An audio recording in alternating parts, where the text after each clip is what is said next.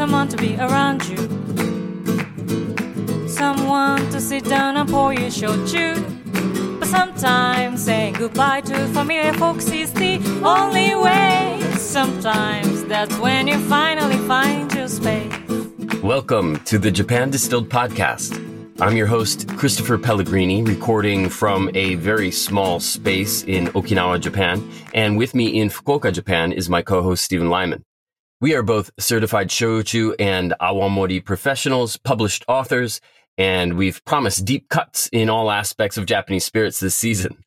We've been exploring the wonderful world of Japanese spirits for a combined 3 decades, and we're excited to share them with you through this podcast. Stephen, how you doing? Christopher, I'm doing well, as always.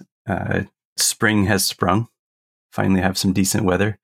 Looking forward to spending some more time outside. But in the meantime, we're getting a really interesting episode in the can. Yeah, it's been a long time coming, that's for sure. And we're so excited to do it that I am currently sitting in the underside, the short side, and it is short, let me reassure you, of one of those futon closets that are so typical in Japanese homes, just in order to cut down on the echoes that might be apparent in my audio, given the fact that I'm on the road. I'm in Okinawa right now, as I am every March. And so this is a new adventure for me, and it is warm in here, I'm not going to lie. So let's get going. All right. I'm trying to imagine you folding yourself into that space. You're not a small man. So thanks for taking one for the team. There will be photographic evidence, I promise. Great. Well, yeah, let's get going. Yeah, let's do it. So as we've explained many times how, everything that is done in a distillery, and I know that people really appreciate it, but I think it bears repeating, every single decision, everything that's both habit and ad-libbed in the fermentation and distillation process has an effect downstream in that process.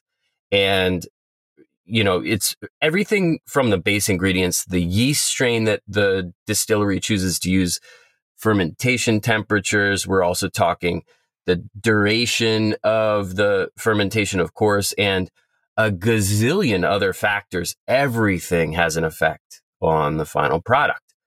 And today we want to focus on one thing that is, of course, affected by all of those other decisions upstream in the process and is on everybody's mind. A lot of people who know just a little bit about distillation ask about it, and that is cuts, the fractional cuts during distillation. In other words, which part of the distillate are we actually drinking? And that's a great question. There's a lot of mystery and mystique revolving around this. But before we get into that, let me just briefly explain the concept of distillation, because I think this is a hard one for everyone to wrap their heads around. I know it was hard for me as well, even after having studied distillation in high school chemistry class. But let me put it super, super simply. Distillation is what you do when you boil water on the stove.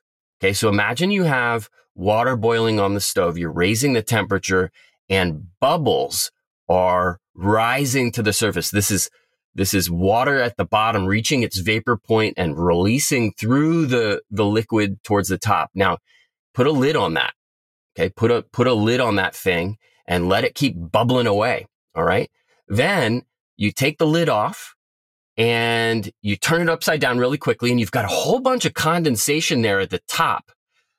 Somehow, sponge it out of there, take a cloth and collect it, and then wring that cloth out into a cup. Congratulations, you have just distilled water. All right. That in its essence is what we're talking about here, except that with distillation of a beverage alcohol, you're actually trying to separate the ethanol from the water. And thankfully, ethanol has a lower vapor point than water does. So anyway, sorry, that was very involved, but hopefully that was a super simple explanation of what we're about to get into here. Well, I think that was a great introduction, and probably one of the simplest ways I've heard distilling described, at least since middle school. So thank you for that. Mm-hmm. When we talk about cuts, we're talking about where you start to collect that liquid that's been distilled. And that would be the first cut. And then the second cut would be when you turn that off, when you stop collecting the distillate. So you'd have a first cut when you start and a second cut when you stop, but that's really simplified, describing it that way. It can be much more complicated. And you may want to make cuts in between those cuts, meaning you would collect some of that distillate after your first cut in one storage container, and then you would switch to another storage container because you're trying to separate the different cuts because they have different characters. Right. And these different parts of the distillate could be used for aging or blending or even redistillation or bottling as separate products. Yeah. Distillers have a lot of leeway. And if they collect it separately, of being able to do those things, if they collect it all in one tank, they don't. So these are decisions, again, that the master distillers make. And this may be a decision that a new distiller may need to make too. If we were to give any advice to people who are just getting started out there, it would be to make a bunch of cuts, really just cut away, keep things small and keep things simple, collect a whole bunch of different fractions of the distillate if you have the ability to do so, just to figure out what your spirit is doing at different parts of the process, and use sensory analysis and many other techniques available to you within the distillery to check the spirit and know the spirit and really be one with the spirit so that you get the best possible product you can get out of what you have. And I think this is probably something that a lot of distilleries do when they're working with new ingredients or they're experimenting with a fermentation that they haven't quite tried before. And I have a feeling that a lot of makers around the world, given the climate crisis that we're dealing with and how variable their starch source or their glucose source is, whatever that the case may be, the variance in the base products can be all over the map from season to season, from year to year. And I have a feeling that they do a lot of toggling with their distillation because of that. And I think that's just the name of the game. But to get back to the point here, the cuts and where are the cuts made, I think it's important for everybody to understand that these fractions have names. And there are three big fractions. And they're very simple to remember: the heads, the hearts, and the tails. Now, sometimes words like foreshot or foreshots are used to describe the heads. I think the way that Stephen and I understand it is that they're slightly different things. And then you also hear things like feints, which can be used to describe the tails. But anyways, we're going to use those three simple ones: heads, hearts, and tails in this discussion. And we'll start at the top with the heads. The heads are the first spirits to come off the still. They tend to have a lot of nasty stuff that you don't really want to sell to a consumer. You don't want that going into their body because, as we've all heard about the moonshine that blinds people. Yeah, that's if you have a really head-filled spirit, meaning you have a lot of methanol in there and other things, then you can do damage to people, which is why it's important to buy your spirits from a reputable retailer who is hopefully also doing their job. But after the heads, then you get into the good stuff. That's the hearts. That's the main spirit where most of the ethanol resides and where all of those beautiful flavors and aromas are allowed to express in a balanced manner, hopefully. And these are typically kept for aging and for blending and, of course, for bottling and other purposes as well, whatever other intent the distillery might have for that spirit. The hearts play a big part in all of that, the majority. And finally, the tails are at the end of the show, and they're full of oils, fusel oils, if I'm pronouncing that correctly, and relatively little alcohol that we want to drink when compared to the hearts. I mean, it gets all the way down into the single digits in terms of the alcohol content. And the distillery will typically cut well before that just because they want to keep the best part of the distillate, the hearts, intact and not dilute it with too much of what would normally be called tails. That was a nice overview of the three main parts of it. And I think we should dig a little bit more into each one and explain the details. Yeah. And Now, the heads, as you mentioned, they have poisons, right? And it takes very little methanol to make someone blind. And it takes very little more methanol than that to kill someone. So you do not want to be drinking methanol in any quantity, basically. And so that's why we're always going to discard the very first things to come off the still, because methanol has a much lower boiling point than ethanol. As Christopher said, so that's going to evaporate first. And so once that's recondensed and it's coming out of the still, you want to throw that away. Some distilleries do make their first cut very early. And so that's where in our use of the word foreshots comes in. So the foreshots are really like the methanol coming off the still at the very, very beginning. Yeah. And you'll discard that because that's toxic, that's dangerous. But there will be a minuscule amount of methanol that will continue to come off the still in the rest of the heads, but it's well below the level that is harmful or that would actually cause serious toxicity to humans. So what distilleries do in that first cut very early, they're actually going to collect the rest of the heads after they get rid of the foreshots. Christopher gave a nice example in his boiling water, but I want to take you back to high school chemistry class. Like Christopher said, every liquid has a vapor point, right? And since the fermentation is not just water and not just ethanol, all of the other liquids have different boiling points as well. All the other liquids that exist in that fermentation. And that's different kinds of alcohols. When we say alcohol, we're usually talking about ethanol, but there are lots of other alcohols. There's the water, there's all these other things, there's the oils, there's all of these different things that can evaporate, right? And it turns out that the liquids with low evaporation points are harmful for human consumption. So it actually makes it helpful for the distiller because those toxic chemicals are concentrated at the beginning of the distillation run. And so that you can remove that poisonous stuff and then start collecting things that are safe. Yeah. And another thing, just to interject really quickly, another thing that comes off sometimes in the foreshots is actually the ass end of the previous distillation, which tends to have a bunch of oils that have collected in the distillate pipe that, as it's going through the condenser, and that needs to be washed out too. I mean, because that's been sitting there for a while. It might have been sitting there for a day. It might have been sitting there over the weekend, and that stuff will be washed out of there as well. In some cases, not all distilleries. Some distilleries will do a rinse run, but it's cleaning the pipes, for sure, almost literally. And so, you don't want that going into the bottle. Not at all. Now, after the foreshots are gone, comes the rest of the heads. And here the distiller will start to capture, usually for the high ethanol content, somewhere around 70-80% of the spirit coming off the still at that point is going to be ethanol. So very, very high ethanol concentration. But it also includes some of those other alcohols that I mentioned earlier. And those bring on kind of bright astringent aromas. So you might get some nail polish remover, acetone, or some floral aromas that you might actually find desirable. I find these fascinating when they end up in a final product because they add a lot of character. But I think they really need to be well integrated into blending if you're going to use them. But once you kind of get through the heads, and then you're onto the hearts, right? And that's really what we know and love, I think, in most spirits traditions. Head, pants, now! I'm sure a lot of people are thinking about that right now, so I had to say it. And the hearts are the good stuff. I mean, there's no other way to put it. That's where the stuff that's in the bottle comes from. It's the middle part, and it's the lion's share of the distillate run.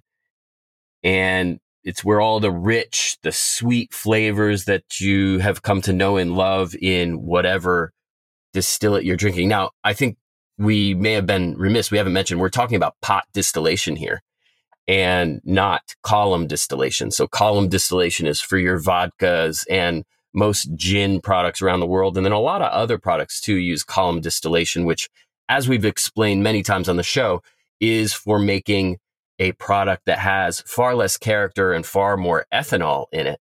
And what we're talking about right now is primarily pot distillation. So let's make sure that that's very clear. Now, the same heads, hearts, tails thing is going to apply to a column still, but we're really not considering that so much because it's a completely different system. And when we think about the distillate coming off of a pot still, a lot of premium spirits makers are making their products entirely from the hearts, entirely from that midsection. But, and I'm being incredibly, this is it's the grossest, the ickiest overgeneralization in the history of Never Ever, but it's about 15 to 50% in a lot of cases of the entire distillate run, if I may be so bold. I don't know what you think about that. Yeah, I mean, it really depends wholly on what you're making. And so I think that's why it's such a wide window, right? You might be as little as 15% if you're really trying to capture a very specific concentration or flavor, right? Mm-hmm. Or you let it run much longer for your what you consider your hearts. And it's all of those decisions you mentioned at the top of the show about what's your base ingredient, fermentation, temperature, time, yeast. All of these things are going to play into what you think is the hearts of your run, and that's a decision made by the distiller, and he's not just using the alcohol percentage of what's coming off the still of ethanol. He's not just using the temperature of the boil at that point in time. He's also using his senses, right? He might be tasting, he's smelling, he might be checking the viscosity or the texture of the spirit, right? There's all different ways that distillers make these determinations around where their heads are. And two of these masters working with the same equipment in the same distillery with the same fermentation might pick different points at which to make these cuts. And so there is an art and a science to it. And I think that's why it's so variable as to what really is defined as the heads. And if you think about it, if you're really only keeping that 15% in the middle that you consider the true hearts, and that's what you want for your product, could be tossing out up to 85% of your potential ethanol yield, which is a really inefficient way of doing business. Yeah. But in doing so, you're really going to focus on delicious flavors and beautiful aromas in that 15%. But then what are you going to do with the rest of it? You don't want to throw out 85% of your potential yield. So that might be redistillation, that might be blending, that might be different products. And in most spirits traditions, obviously we've been very general. We haven't really talked about any specific tradition yet. Redistillation of the heads and tails can increase your yield and take some of the undesirable characteristics out of that final spirit. And sometimes the hearts are redistilled as well. So sure. And these cuts are made again in the spirits run. So the anyway, it's just really, I think, pretty fascinating how these decisions are made and all of the nuance that goes into it. But it's one of the trickiest parts of the process that really takes on this wizard-like persona, just because, well, how do you decide when to take the cuts, man? It's like, it's nebulous. And I think one thing that makes it especially hard for shochu and awamori makers, and especially important, it's important for everyone, but there's no redistillation that you've been referring to a couple of times anyway. Most spirits traditions around the world that are pot still spirits are double distilled at least. And that means pot still distillation followed by second pot still distillation. And that doesn't happen in shochu and awamori production. You don't have that luxury. But all right, before I get into that though, let's talk about the tails for just a minute, because they are important and they contain maybe another 30% or so of the potential, well, maybe not the potential ethanol, but at least 30% of the overall distillate run. And you need to work with them very purposefully. Most distilleries aren't going to throw the whole thing out. There tends to be a second life for this stuff. It might be blended. It might be redistilled if you have that luxury. But the tails they're not garbage. No, it's true. And in thinking about where the tails are, once you've moved just a few degrees past the boiling point of ethanol, you start to evaporate other liquids with higher boiling temperatures, and those beautiful heart flavors start to disappear. And the tails are increasingly more water and less ethanol. And how the distiller is going to recognize that they've moved from the hearts to the tails in their run is that the sweetness will disappear. It will become increasingly bitter. And obviously, if they're measuring the alcohol coming off the still, they'll see that it's dropped below whatever their magic cut point is. And then finally, toward the very end, fusel oils, as you mentioned, other things start coming off to the point, and like a wet dog aroma appears. And that's really when it's time to turn off your still. Diacetyl. Yeah. Yeah. My mind is stuck on the sweetness of the hearts. The sweetness of the heart. Where's Joan Jett and the Blackhearts when you need them? That sounds like a hit song for them. They need to get started on that one right away. So back to high school chemistry class. We know that 212 degrees Fahrenheit, 100 degrees Celsius is the boiling point of water. And I referenced this before. So once you have reached something close to that point within the still itself, where whatever is percolating away in there has gotten up to, 98, 99 degrees, you're really just begging for the water to be jumping out of there as well in the form of vapor. And the water that's at the bottom of the still, where it's in contact with the metal itself, is probably a bit hotter. Maybe that's already reached 100 degrees Celsius and is beginning to, waft up through the rest of the liquid. And when you get to that point, you got serious questions that you need to address, right? So how much of that do you want to keep? Because we're seriously into the tails now. And how much of that do you want to redistill? Do you want to blend it into other things? Do you want to do you want to use it to wash the floor of the distillery? I don't know what you're going to use it for. But all right, we've bitten off a ton here, and we've over crunched. I think we've crunched so many different spirits traditions into the same, what is this, 20-minute summary, I guess. And the issue here is that we're talking about so many different products. So I think we should bring it in a little bit. Let's bring it back. Let's focus a bit now. That's right. And we mentioned most spirits traditions that use a pot still do a double distillation, if not even triple. In Shochu and Awamori, as Christopher mentioned, it's one time through the still. And so we'll focus on that from this point forward. But other spirits traditions do use these various cuts in different ways. For example, bourbon distillers often retain more heads than you might expect because as the spirit cask ages, it creates those esters of the high alcohols, of the acetone, that sort of thing. They create favorable flavors and aromas. Meanwhile, for mezcal or scotch producers, they often keep more tails because the bitterness helps accentuate the smoky aromas we expect from their spirits. Mm-hmm. And then finally, cognac producers actually separate their tails into two sections. So they make two cuts in their tails, one that gets redistilled and one that gets discarded. So all of these other world traditions do have their own uses and tolerances for how much of the heads or how much of the tails to use and where they make their cuts for their heads. But we'll get into, I think, Shochu and Awamori. Yeah, there's so many different ways to do this and so many different ways to recycle and reuse parts of the distillation that might not be as beautiful as you would like them to be, but still have a utility in perhaps the next distillation or as something to blend into another product that you're trying to figure out what to do with. But yeah, let's talk Shochu and Awamori. So we often hear that the heads are kept in Shochu and Awamori production, but exactly how much is kept? I think that's an important question. Is it truly everything? I mean, we talked about the 4 shots before that have some nasty stuff in them. Are the 4 shots kept as well? I've never gotten a satisfactory answer, as seemingly everyone I've talked to claims that they keep it all.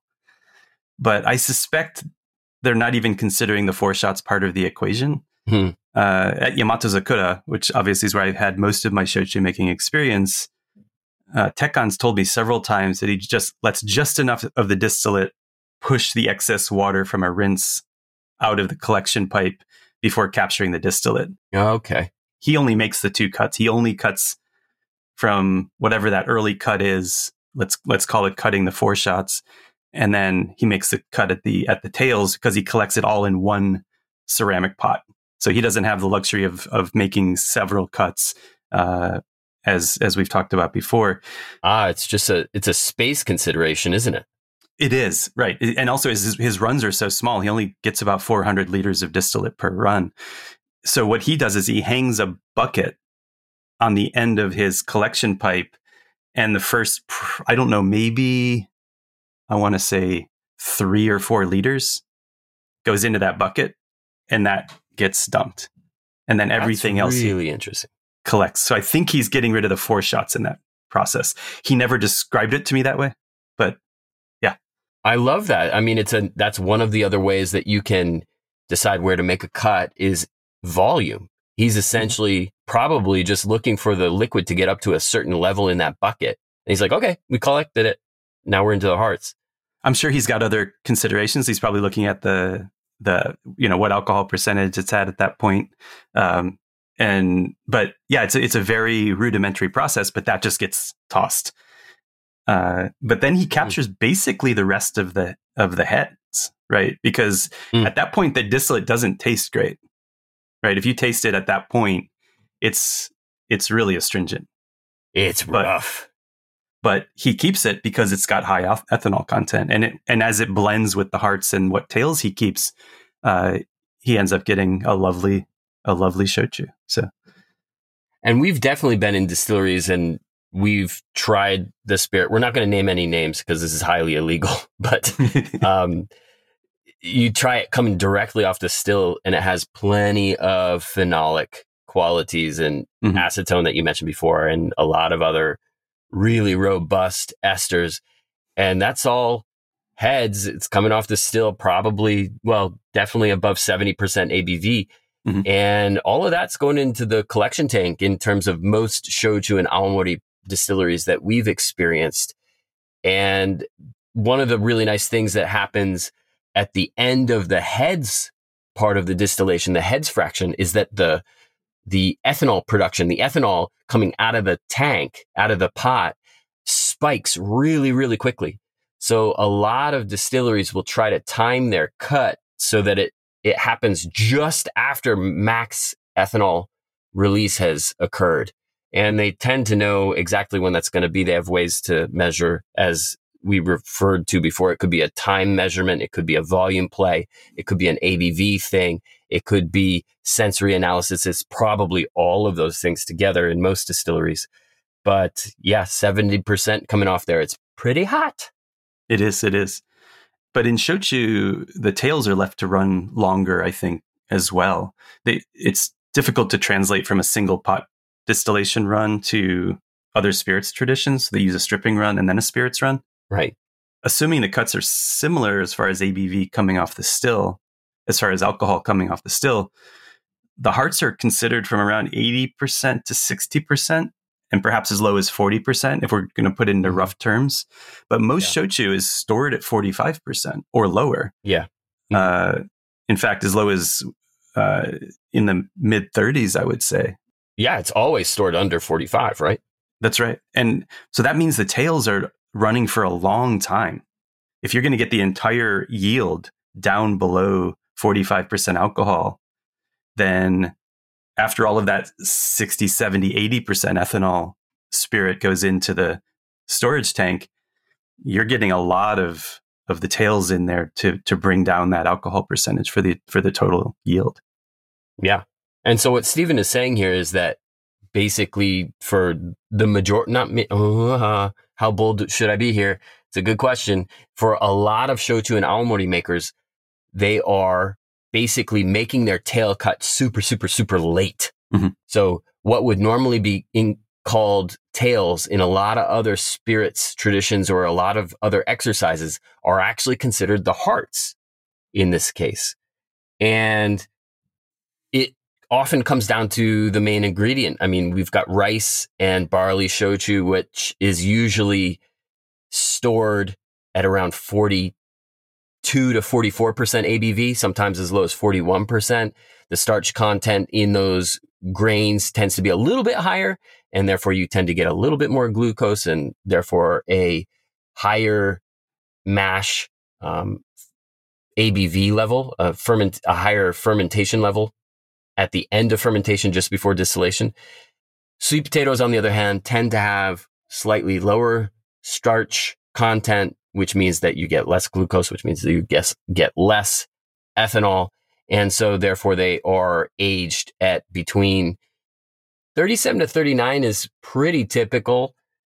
It's not the rule, but obviously because of these ABVs of what's going into the bottle or what we're drinking at home, you need to do a little math here. And oftentimes you're going to need to let the hearts expand and spread over the tail territory, what is normally the tail territory, in order to bring the overall ABV of what's in that collection tank down to below 45%.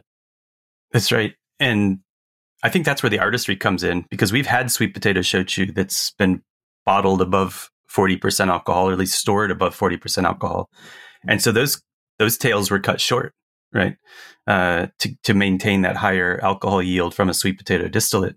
And it completely changes the character compared to something that's been cut later at a lower alcohol percentage. And it's just because you get different flavor and aroma compounds that come through the still at that point. And we see things going the other direction as well. If you're thinking about barley shochu production, for example, the distillery is capturing the heads and the hearts and stop the distillation run at 50 or 60% ABV and then dilute down to 45% for storage to be compliant with, of course, the relevant tax regulations and whatever. And again, the character of the final distillate is completely different than one in which the run was cut after the distillate reached about 45% off the still. Adding pure water for dilution rather than all of the extra stuff that will come out of the still in the tails is going to give you a completely different flavor profile. I think that goes without explanation. Oh, absolutely. I think and we've tried these, right? We've had shochu that has been made that way, where it's very, very early cut, basically only keeping the heads and the hearts, and then stored at below 45 after dilution, versus something that's been let run, and they have just such a different character.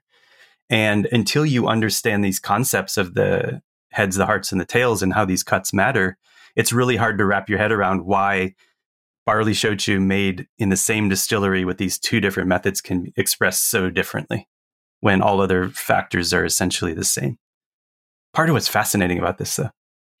Yeah, absolutely. And hopefully, as a result of all of these points that we've thrown at our listeners right now, they'll be able to make heads or tails of this entire situation. It's often, as I said before, it's mythologized. It's a level of wizardry that a lot of new distilleries and distillers are very apprehensive about in terms of figuring out where to make the cuts.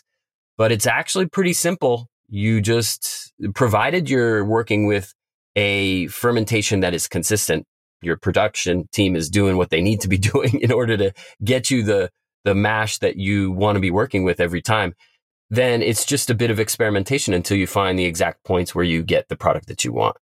Yeah, absolutely. And this is what makes these master distillers, right? They know how to play with all these different variables and create exactly what they want.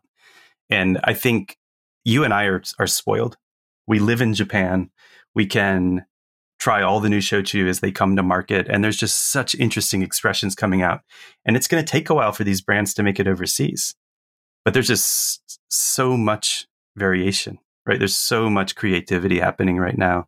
And cuts are part of that process. So it's been really, really fun to live here and see what's happening in the industry. Now, yeah. Inspiration for this episode actually came from a listener who wanted to learn more about Hanatare shochu. So, I think that deserves a full episode. I just think that might be season 3 or season 4. You and I would probably have to do a lot more research, talk to a lot more distilleries, try a lot more Hanatare shochu to do a full episode about it. But why don't you explain that for us? Yeah, Hanatare can be translated, I suppose, as first drops. And it means that it's very, very early in the distillate run. Obviously, after the 4 shots, after the nasty stuff has been pulled out of there, you collect a very small percentage of what would normally be called the heads. And it's a super, super intense experience. And when done properly, it's absolutely magic. it's usually bottled at the absolute upper side of the allowable limit, which is just under 45% ABV. And that means that they've been diluted quite a bit, because you're talking about something that was coming out of the hose up in the 70s, probably. So there's some good dilution there, but it still is super, super rich. It's fiery. It's got a bunch of that phenolic quality that Stephen referred to maybe as nail polish, but it could also be paint thinner. I mean, I know that sounds absolutely delicious to a lot of people out there. But when it's done right, it can be fascinating. And we're really talking about a very, very, very minor fraction of the entire distillate run that is being pulled out of there. It is absolutely single digits. It might be as low as 2 to 5% of the entire run. And that is sometimes put out there in a special bottling called Hanatare. Yeah. And you're right. It's a very, very small part of the run. And so these end up being quite expensive. They're bottled at full proof, which means the allowable limit, which means that the tax burden goes up basically exponentially by the time you get to that point. But I absolutely adore Hanatare Shochu. It's such an interesting drink with all of those, between the mouthfeel, the aromas, the flavor, the burn. It's a really, really lovely drink. Now, I've mainly had sweet potato, and I guess I've also had rice and kokuto sugar Hanatare. Yeah. But I don't recall ever having had barley Hanatare. Have you? I don't think I have either, now that you mention it. No, I don't think I have. I mean, the thing for me with Hanatare is the drinking style tends to be pretty consistent, even if the flavor profile is wildly different. There's a lot of frozen bottles. A lot of Hanatare goes straight into the freezer, and big ball of ice in a glass, and you pour it over that. It's viscous. It's really, really girthy.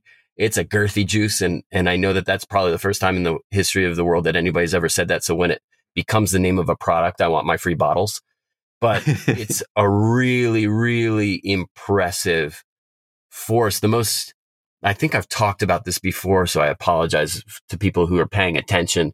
But the most impressive experience with Hanatare for me was drinking sweet potato Hanatare poured from a frozen bottle over oysters on the half shell and just slurping that all down at once. And it was absolutely magic. I've yet to try that. I'm going to need to do that for sure. Yeah, absolutely delicious Hanatare. But I really try to limit myself to one glass just because it is higher ABV and it packs a punch. It really does. And I think I know what I'll be sipping on tonight. So thank you for making my choice for me. There you go. Yeah, I don't have any at my disposal, unfortunately. Yeah, I guess Awamori Hanatare is not really a thing either, is it? I'm going to ask that question right now. Yeah, it's a good question, isn't it? Yeah. Well, this has been a lot of fun. Again, as I have mentioned a couple of times this season already, doing research for this season is a lot more work, but I'm learning so much. I knew about heads and hearts and tails and foreshots and that kind of thing, but really digging deep, really reading into it and learning about what's being done in other traditions, that sort of thing has just been fascinating. I had no idea that the smoky aromas that were desirable in a peated scotch or in mezcal were in the tails, right? That kind of thing was really cool to learn. So I've really enjoyed this exploration, and I hope our listeners have too. Yeah. Well, good. Let's not let any of the forthcoming thank yous in the comment section and everything go to our heads. Thank you all very much for listening. If you've not already, then please consider rating and reviewing the Japan Distilled podcast wherever you enjoy listening. It really helps others to find the show, and please feel free to reach out to us directly on Twitter or Instagram. You can find me at Chris Pellegrini on Twitter and Christopher Pellegrini on Instagram. And you can reach out to me at Japan Distilled on both Twitter and Instagram. But please check out our website, japandistilled.com, for the show notes on this and every episode. We really put a lot of extra information in there that we don't cover on the podcast. I'll be putting in a table of basically the boiling points where cuts tend to be made, so you can see the ranges. Hopefully that'll be helpful. And then, of course, please tune into our Japan Distilled Show Tuesday every Tuesday at 9 p.m. Eastern Daylight and 10 a.m. Wednesday in Japan. So from both of us in disparate parts of Japan, whether it's a closet or an actually civilized living space like where Stephen is, then we hope that you are having a wonderful day. And as we raise our glasses to you, a very hearty and heartfelt kanpai. Kanpai. We hope you've enjoyed this episode of the Japan Distilled podcast. This has been Christopher Pellegrini with my co-host Stephen Lyman. Our theme song is Begin Anywhere by the very talented Tomoko Miyata. Audio engineering by the incomparable Rich Pav, who also edits the fantastic Uncanny Japan podcast with Teresa Matsuura. Please give that a listen as well if you're interested in Japanese fables and ghost stories.